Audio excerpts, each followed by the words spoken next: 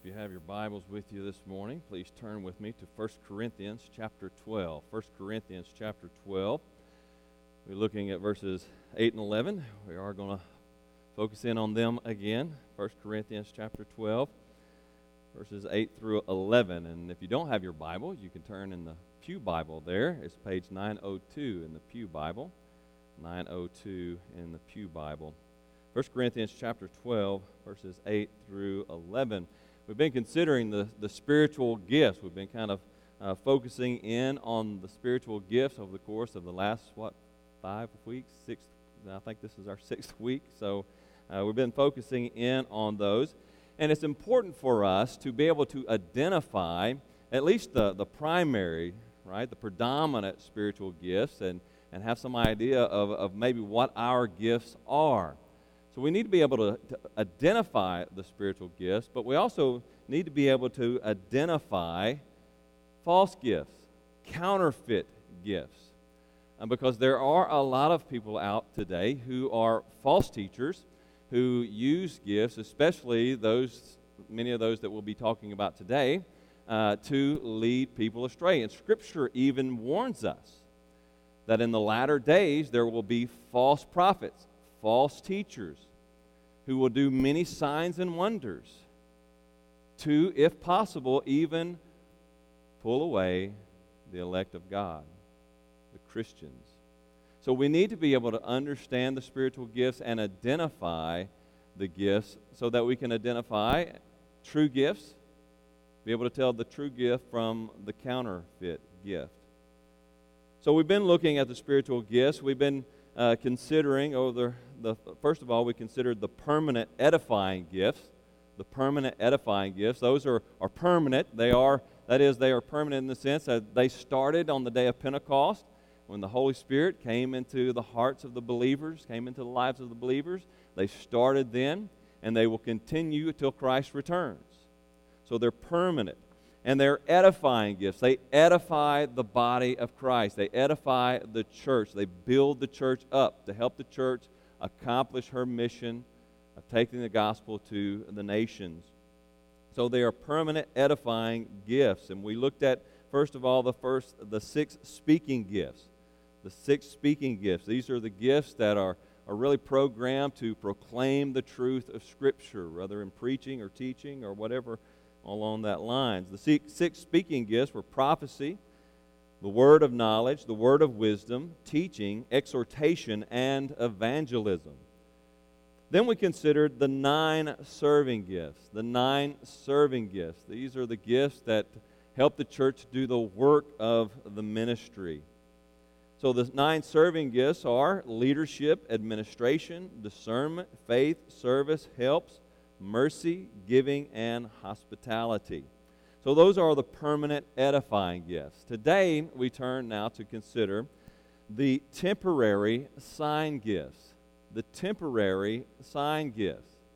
Now, the temporary sign gifts are God's miraculous gifts given at particular times in history to confirm new revelation and establish the credentials of God's chosen messengers. Let me say that again. The temporary sign gifts are God's miraculous gifts given at particular times in history to confirm new revelation and establish the credentials of God's chosen messengers.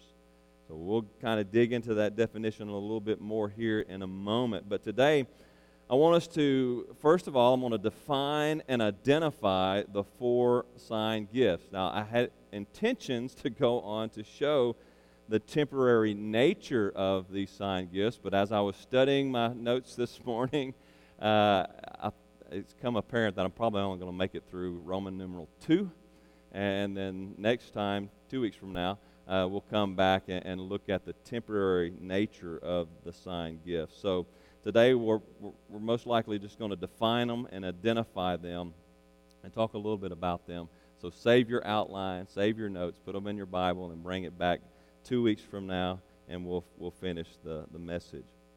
So if you found your place there in 1 Corinthians chapter 12, verses 8 and 11, please stand with me in reverence to the reading of God's holy word. Let's read this again. For to one is given through the Spirit the utterance of wisdom, and to another utterance of knowledge according to the same Spirit. To another faith by the same Spirit. To another gifts of healing by the one Spirit. To another working of miracles. To another prophecy. To another the ability to distinguish between spirits. To another various kinds of tongues. To another the interpretation of tongues. All these are empowered by one and the same Spirit, who apportions to each one individually as He wills. Amen. May the Lord add blessings to the reading of His holy, inspired, and inerrant Word, and may He write its eternal truth on all our hearts. And you may be seated.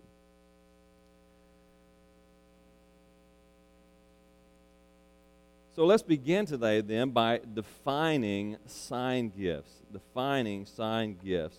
Sign gifts are miraculous gifts given by God to chosen servants in order to confirm new revelation and establish the credentials of God's messengers. Sign gifts are miraculous gifts given by God to chosen servants in order to confirm new revelation and establish the credentials of God's messengers. Now, notice there's three parts to that, at least three parts to that little definition there. First of all, sign gifts are miraculous. They are miraculous. That is, they are miraculous in effect. We can say that all of the spiritual gifts are miraculous in a sense, right? They're miraculous in their application and their reception. All of the gifts, all of the ones that we've talked about, leadership, prophecy, all of these other gifts that we've talked about, they're miraculous. They're supernatural in their reception. Right? Spiritual gifts are not natural talents. They're not just skills that we can naturally develop. They are supernatural gifts that are given by God. When we come to know Christ, He empowers us through the Spirit, and He gives us these gifts. So they're miraculous, they're supernatural. All of them are supernatural in their reception. We receive them, we can hone them, right? We can develop them. I study preaching so I can be a better preacher and develop that spiritual gift of prophecy, of preaching, of proclaiming God's Word. So you can hone them, but you can't just develop them on your own. These are supernatural gifts. They're given by the Holy Spirit when we come to know Christ. And sometimes they change over time, but they're typically given for a duration of time. They're not just here one moment and then gone the next. They're there. These are gifts given by God. So they're all supernatural in reception, but when we talk about the temporary sign gifts, they are miraculous in the sense of their effect. Their effect is miraculous. They cannot be explained by natural laws. When people see a sign gift take place, they're like, wow, you don't see that every day. Right?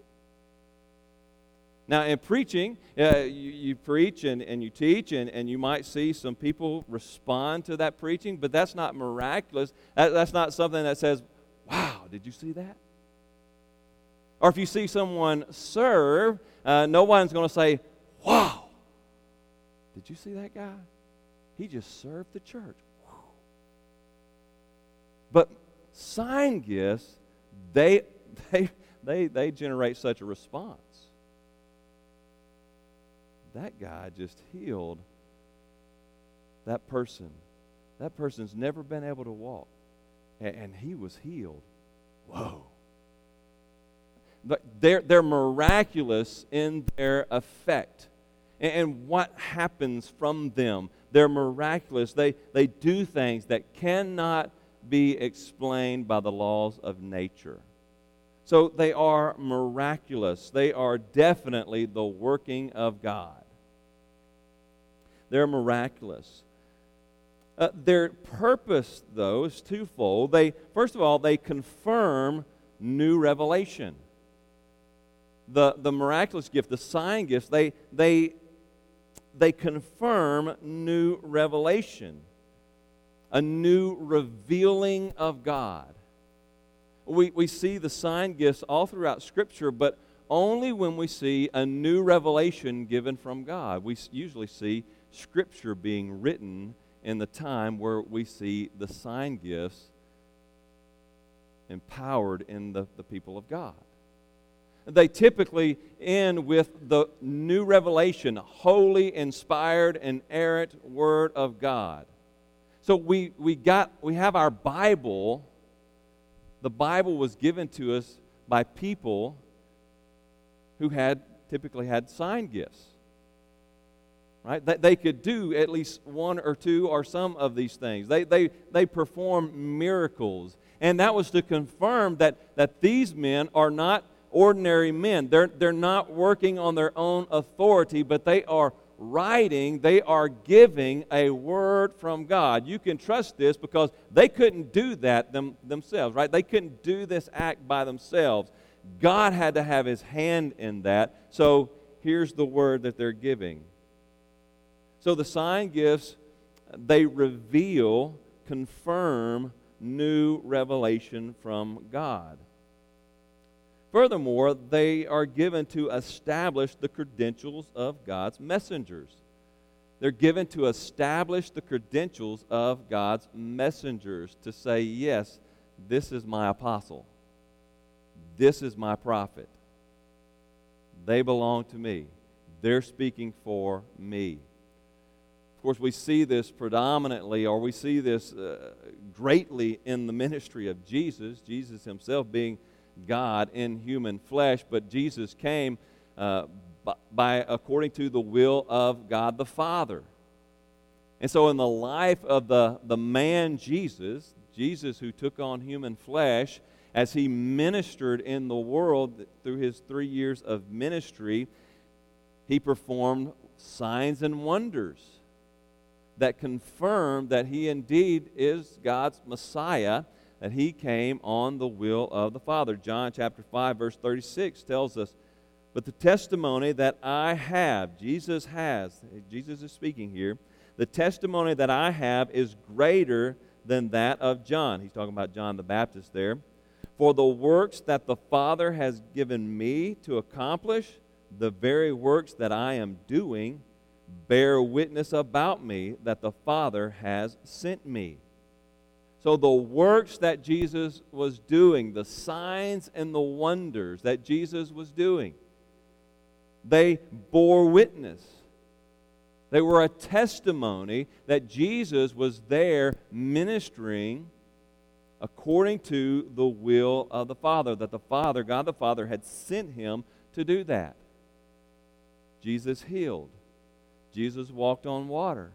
Jesus fed the 5,000 with 5 loaves and 2 fish. You can't do that other than by the hand of God. All of these signs and wonders was to confirm that Jesus was not an ordinary man. He was not an ordinary man, and he did not have an ordinary mission. He came by the will of the Father to accomplish the Father's will. The same when you move into the apostles. Jesus empowered the apostles to do signs and wonders to carry the gospel to the people, to the nations. And this was to show that they weren't coming on their own authority.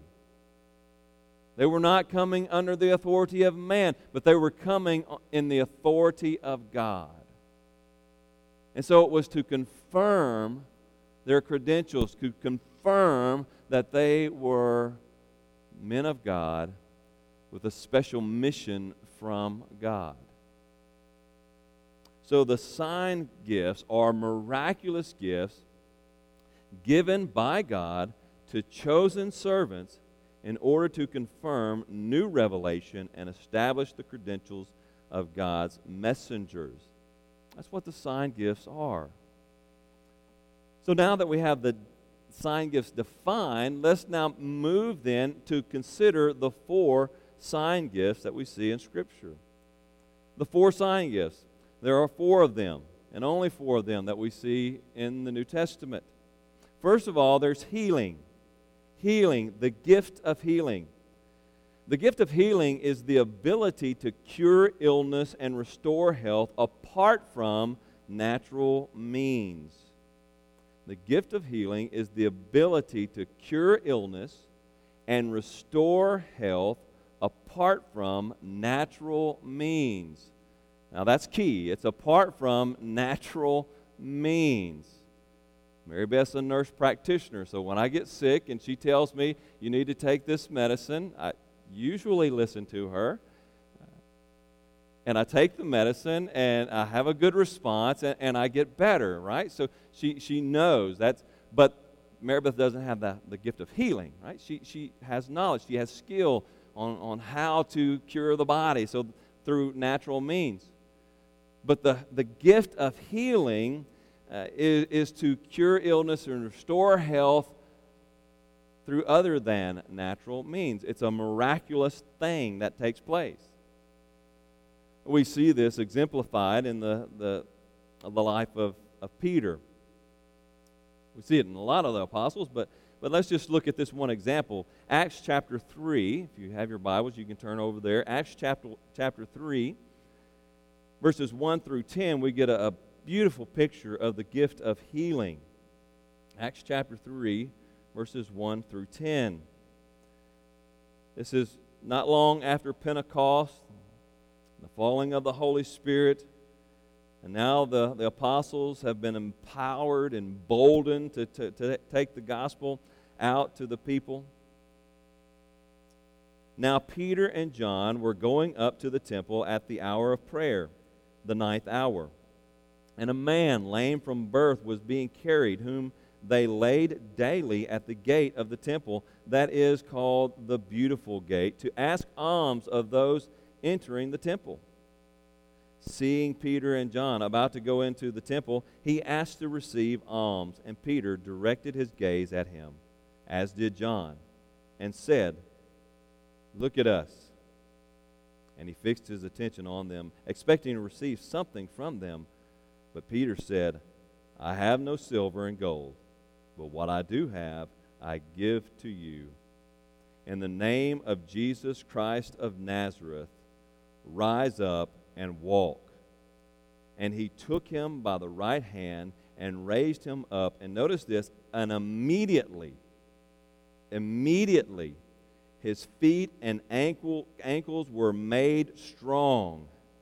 And leaping up, he stood and began to walk and entered the temple with them, walking and leaping and praising God. He leaped up. Immediately there was strength in his legs. Here's a man who's never been able to walk. He's been lame since birth. He's never been able to walk. And when Peter heals him, immediately he is able to get up. That means 2 things happen. Whatever the disease or the ailment was that caused his disability in the start and to begin with, whatever condition he was born with, it was healed immediately. It was taken care of. It was gone. But something else took place too, didn't it?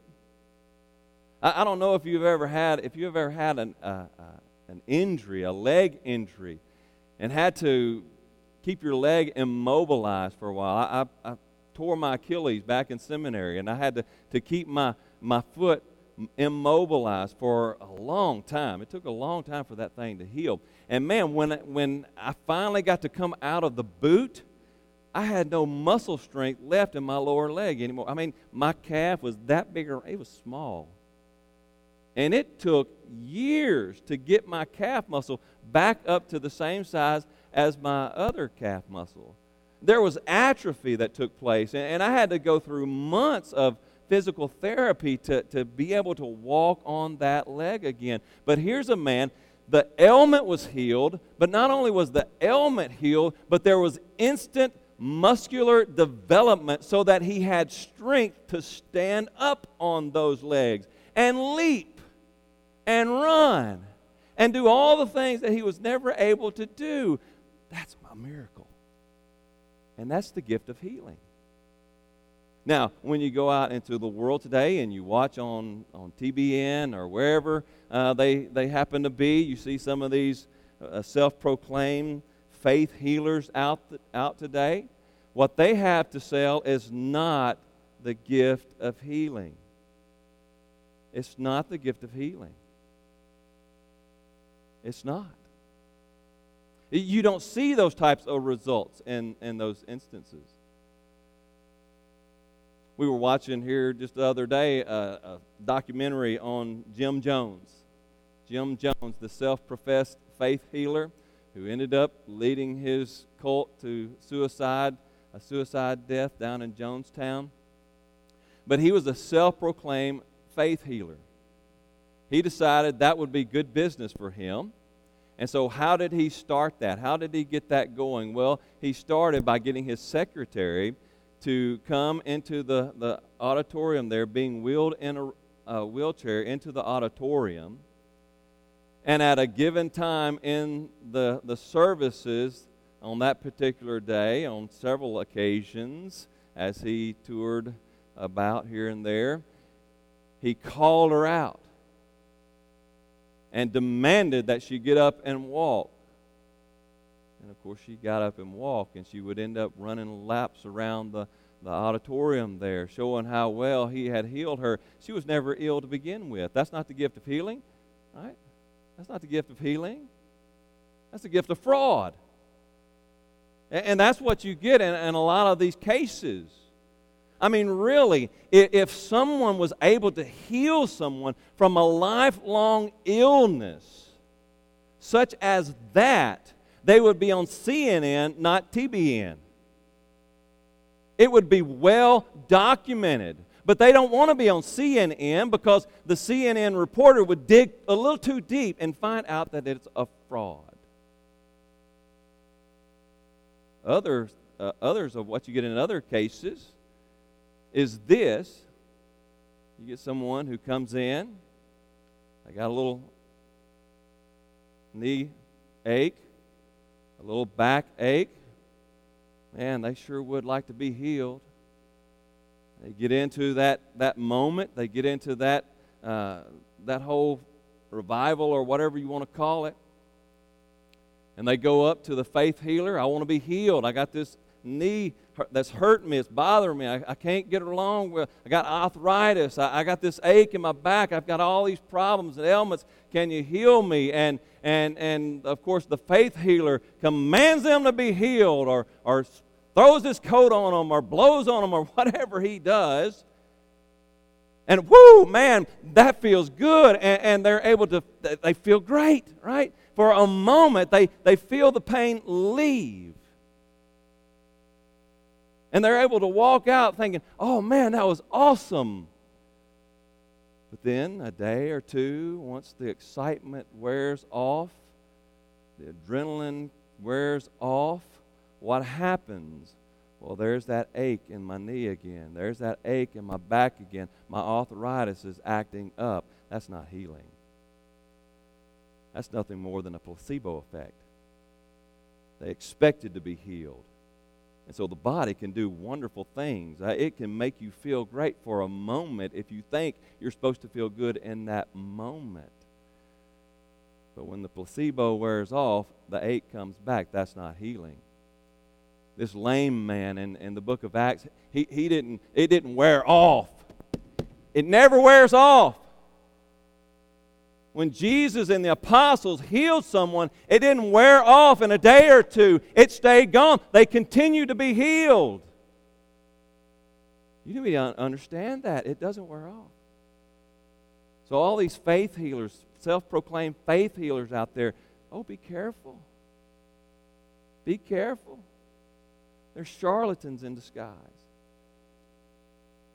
So is the gift of healing, the ability to cure illness and restore health apart from natural means, and they continue to be healed. Next is the gift of miracles. The gift of miracles. The gift of miracles is similar to healing. But there is a slight difference here. When we talk about the gift of miracles is the ability to perform powerful acts that defy the laws of nature. The ability to perform powerful acts that defy the laws of nature. Now, certainly, healing is miraculous as well. But when you're talking about miracles, the New Testament seems to make some distinction here. Paul obviously makes distinction because he lists both of them in his list. So we're talking about supernatural acts, powerful acts. In fact, the word for miracles here in 1 Corinthians is the Greek word that means power. The power of God. It's a work of power in someone's life. And these come in two forms. First, there's physical miracles. There's physical miracles. We see many of these in Jesus' life. Of course, walking on water. That's a miracle. Jesus walked on water and even called Peter out to walk on water. Peter was able to for a little bit anyway. And so the ability to walk on water. The ability to feed 5,000 with 5 loaves and 2 fish. That's miraculous. That's miraculously causing that fish and bread to multiply. It's a physical miracle. And causing blindness. Even causing blindness to take place. I'm going to look at that example here in just a moment, but there again, there's a physical miracle. But then there's spiritual miracles as well. Spiritual miracles. We talk about spiritual miracles. We're talking about casting out demons. Think about the demonic at the Gerasene. He had a legion of demons possessing him, and Jesus said, "Get out of here, y'all." Right? And they fled, and they went into the pigs there, the herd of pigs, and then went and drowned themselves in the ocean.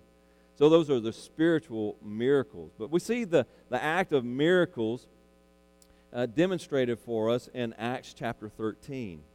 Acts chapter 13. Notice that all of these coming from Acts, because Acts is the kind of the gospel of the Holy Spirit. It tells of the Holy Spirit's activities in the early church. Acts chapter 13, verses 6 through 12, we see a demonstration of Paul demonstrating the act of miracles, and go back to causing blindness here. This is on Paul's first missionary journey. He and Barnabas and John Mark are traveling. They've just started out, and they've come to the island of Cyprus. The island of Cyprus. And he's going about and he's preaching the gospel on Cyprus. And he runs into this guy who tries to thwart the ministry of the gospel on the island of Cyprus. Chapter 13, starting in verse 6. When they had gone through the whole island as far as Paphos, they came upon a certain magician, a Jewish false prophet named Bar-Jesus. He was with the proconsul Sergius Paulus, a man of intelligence, who summoned Barnabas and Saul and sought to hear the word of God. But Elymas, that's that false magician, the false prophet, but Elymas, the magician, for that is the meaning of his name, opposed them, seeking to turn the proconsul away from the faith. But Paul, who also was called, but Saul, who was also called Paul, filled with the Holy Spirit, looked intently at him and said, "You son of the devil, you enemy of all righteousness, full of all deceit and villainy, will you not stop making crooked the straight path of the Lord? And now, behold, the hand of the Lord is upon you, and you will be blind and unable to see the sun for a time." Immediately, right? Immediately, mist and darkness fell upon him, and he went about seeking people to lead him by the hand. Then the proconsul believed when he saw what had occurred, for he was astonished at the teaching of the Lord. I want you to keep that last part in mind. The proconsul believed. There's a gospel emphasis, a gospel purpose behind this gift of miracles. So that's the gift of miracles, the ability to perform powerful acts that defy the laws of nature. They are supernatural acts that a person is able to do, and immediately those things happen. So there's the gift of healing and the gift of miracles. Third, there's the gift of speaking in tongues. Speaking in tongues. Now, the gift of speaking in tongues is the ability to speak an existent, to speak an existent language never before learned in order to communicate the gospel. The gift of speaking in tongues is the ability to speak an existent language never before learned in order to communicate the gospel. Notice there, it is an existent language. It's an existent language. Look at Acts chapter 2. Acts chapter 2, 1 through 13. This is the first sign of the gift of speaking in tongues that we see in Scripture. Acts chapter 2, verse 1. When the day of Pentecost arrived, they were all together in one place. And suddenly there came from heaven a sound like a mighty rushing wind, and filled the entire house where they were sitting. And divided tongues of fire appeared to them and rested on each one of them. And they were all filled with the Holy Spirit and began to speak in other tongues as the Spirit gave them utterance. Now there were dwelling in Jerusalem Jews, devout men from every nation under heaven. And at this sound the multitude came together, and they were bewildered, because each one was hearing them speak in his own language. Each one was hearing them speak in his own language. And they were amazed and astonished, saying, "Are not all these who are speaking Galileans? And how is it that we hear each of us in our own native language?" And he lists a number of people there, a number of nations, of providences that they came from. And so in other words, what's happening here in Acts chapter 2, as the Spirit of the Lord fell down on the church there for the first time, He empowers them to speak in other languages. Now, one, this is fulfilling a prophecy, and we'll talk about this a little bit later, but this is fulfilling a prophecy that God had given to the Israelites back in Isaiah. But it's also, notice, it's to communicate the gospel. It's an actual language.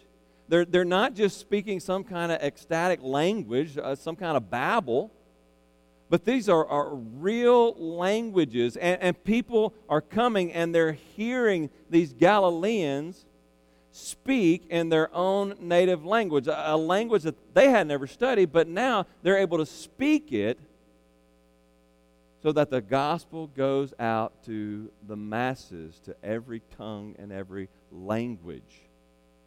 And so this is an existent language. Paul even says this, or makes this inference at least, in 1 Corinthians chapter 13, verse 1, "If I speak in the tongues of men and of angels, but have not love, I am a noisy gong or a clanging cymbal." Now, a lot of people will take this and say, well, what Paul is saying here is that the gift of tongues empowers you to speak the tongues of men, so a foreign language, or of angels. Well, you really can't make that argument from this text. Paul's not making a definitive statement that there are tongues of men and tongues of languages, that the gift of tongues can be a gift of heaven, as some argue. But you can make an inference here, right? There's an inference. Well, let me explain that a little bit more. So the conditional sense, he's stating this in a conditional sentence. If I speak. If I speak. Some people say, well, see, you can have a heavenly language, right? You can have a heavenly tongue. You can talk the talk of the angels. That's not what he's saying. If I speak in tongues of men and angels, but have not love. Now, I could say, if I had wings, I could just fly right up to the balcony there and not have to take the steps. Well, if I had wings, I could do that. Y'all check it out. Y'all see any wings? No, I don't have wings. If I had wings, I could do that, but I don't have wings. Now, a definitive statement, I have legs. I have 2 strong legs, and I can march myself up to the balcony. That's a definitive statement. Paul is making a conditional statement. If I speak, to make a point about love. But from this, we can make an inference at least. I think we can make an inference that at least Paul has in mind here that speaking in tongues is speaking an actual language, whether that be a human language or a heavenly language. It's an actual language. Someone, somewhere in the world or heaven can understand that language. Now, you see a lot of people, and especially in the charismatic movement, who would say, oh, it doesn't have to be an actual language. It can just be an ecstatic speech. Not according to Scripture. And we'll look at that more in chapter 14, because Paul really addresses this issue of the abuse of the gift of tongues in chapter 14. But this is an actual language, an existent language. But it also has a gospel purpose. You need to make clear it has a gospel purpose. Look over in 1 Corinthians chapter 14, verse 22. Again, we'll cover this again later on, but 1 Corinthians 14, 22, Paul says, thus tongues are a sign not for believers, not for Christians, but for unbelievers, while prophecy is a sign for not for unbelievers, but for believers. The gift of tongues is a sign gift for unbelievers. Now, he'll go on and say, now, if an unbeliever comes into your congregation and you're all speaking in tongues, then they're just going to think you lost your mind. Because he's talking to this church in Corinth. And the believer or the non-believers around them would speak the same language. And here they are speaking all this kind of gibberish, really, in their ceremonies. And people are coming in and saying, man, those folks have lost their mind. I don't want what they've got. But there's a gospel purpose it was a sign for unbelievers. One, it was a sign for the Jews, because over there in Isaiah chapter 28, I believe, God pronounces judgment on there's coming a day that people of unknown lips will proclaim the gospel, and this is what's taking place. But it was also a sign to unbelievers all around. As they were taking the gospel to the ends of the earth, well, Paul didn't. He knew Hebrew and he knew Greek and Aramaic, but he didn't know all these other languages, but yet he was able to go to all these places and speak in their own tongue and language. It was a sign to unbelievers. As the gospel was going out, it was a way for God to expediently take the gospel to the ends of the earth. So these apostles and those associated with apostles, they had this gift so that they could communicate the gospel to people of unknown languages. It had a gospel purpose. It had a gospel purpose. Even as you see it going through the book of Acts, you see it's a declaration of the gospel. It's to show that the gospel is going from Jew to Gentile. There's a gospel purpose. There's always a gospel purpose behind it. Now, what we see in so many of these self-proclaimed gurus out there or televangelists or whatever, is there a gospel purpose in what they're doing? Typically not. Typically not. Usually it's to build up their own kingdom, not Christ's kingdom. So be careful. The gift of tongues is an extant language, an existent language that is given for the purpose of the gospel, the spread of the gospel. So there's the healing, the miracles, the gift of speaking in tongues, and then there's the interpretation of tongues. And the interpretation of them, or the gift of the interpretation of tongues, that's a mouthful, is the ability to understand an existent language never before learned in order to communicate the gospel. The gift of interpreting tongues is the ability to understand an existent language never before learned in order to communicate the gospel. So the gift of tongues is able to speak. The gift of interpretation of the tongues is be able to interpret, to understand what is being said. So you go to a foreign land and you're trying to communicate. Well, there's only limited communication if you only have the gift of tongues to speak their language. You also need to be able to interpret their questions coming back to you. So there's that interpretation of tongues. So we need to understand, a little clarification here, because I'm saying that these are temporary sign gifts. And when you say that those temporary sign gifts, I believe, have ceased, then you have some people who will say, well, you think miracles have ceased? You think God doesn't heal anymore? No, that's not what I'm saying. We need to clarify, make clear here. I am not saying that God can no longer perform miracles. I am not saying that God can no longer perform works of healing. That's not what I'm saying at all. When I have a loved one who is sick, man, I'm going to pray for healing. I'm going to pray for healing. And I've seen people who have had the church pray for them. People come lay hands on them and see healing in them and health restored through the power of God. But we need to understand there's a difference between the miraculous acts of God and the gift of healing and the gift of miracles, these sign gifts. Right?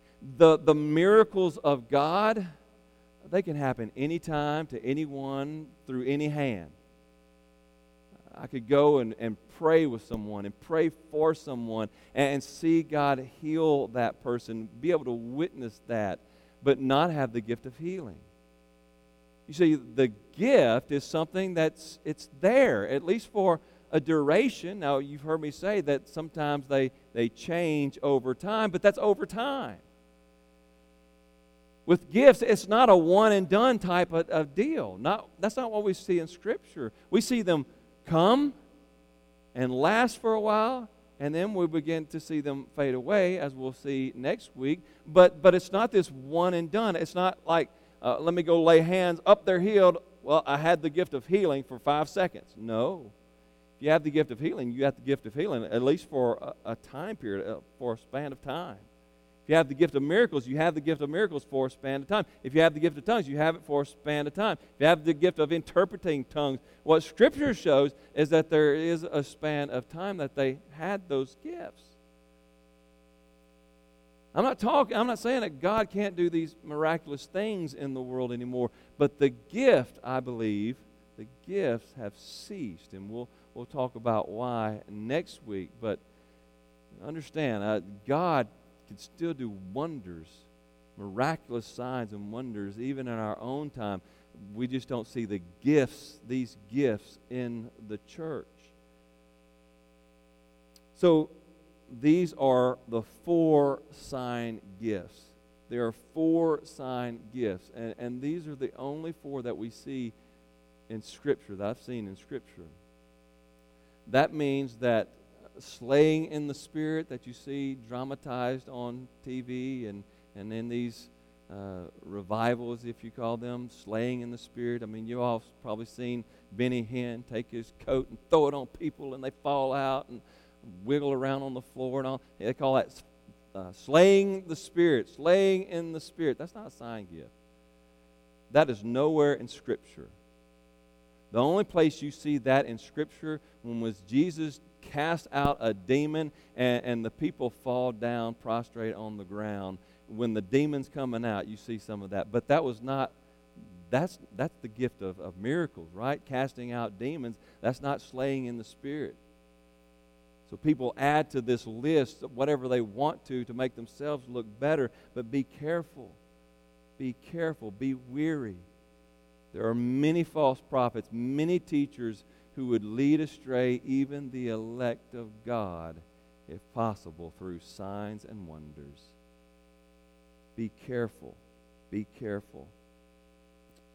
As we look at these assigned gifts, I want to close with this note. All of these gifts have a gospel purpose. All of these gifts have a gospel purpose. Just like we saw there in the story of Paul causing the false prophet to go blind, the magician to go blind. There was a gospel purpose there. It was to increase the gospel presence there on the Isle of Cyprus.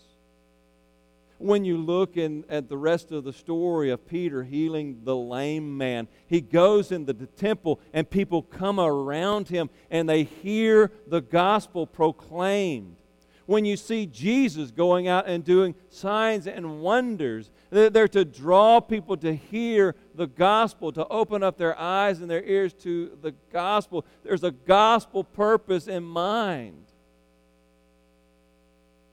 It's always to exalt Christ, not self.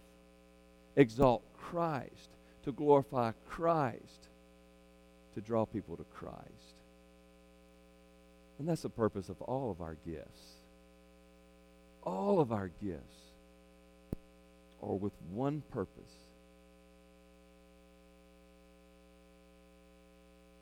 to communicate the gospel, to proclaim the gospel, to take the gospel to every people, every tribe, every nation in the world.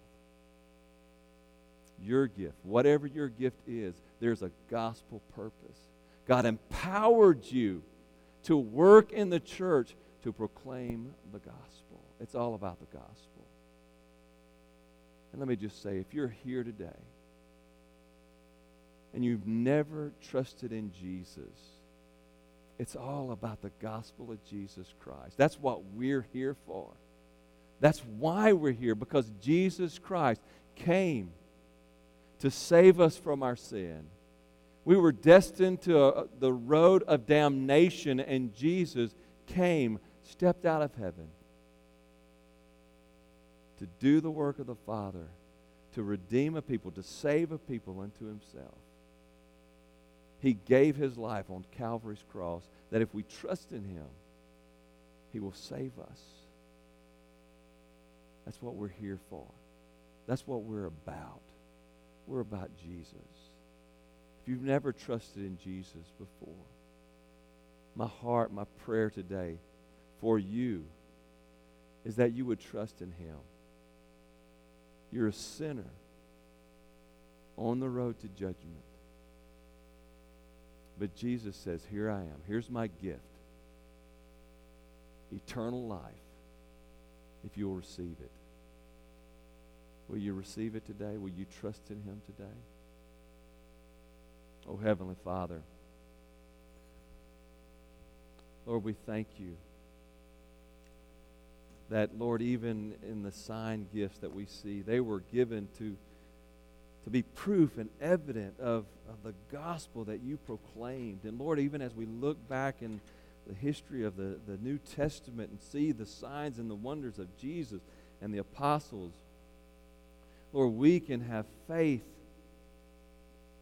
that their message is your message. Because, Lord, you delivered the gospel through your divine power,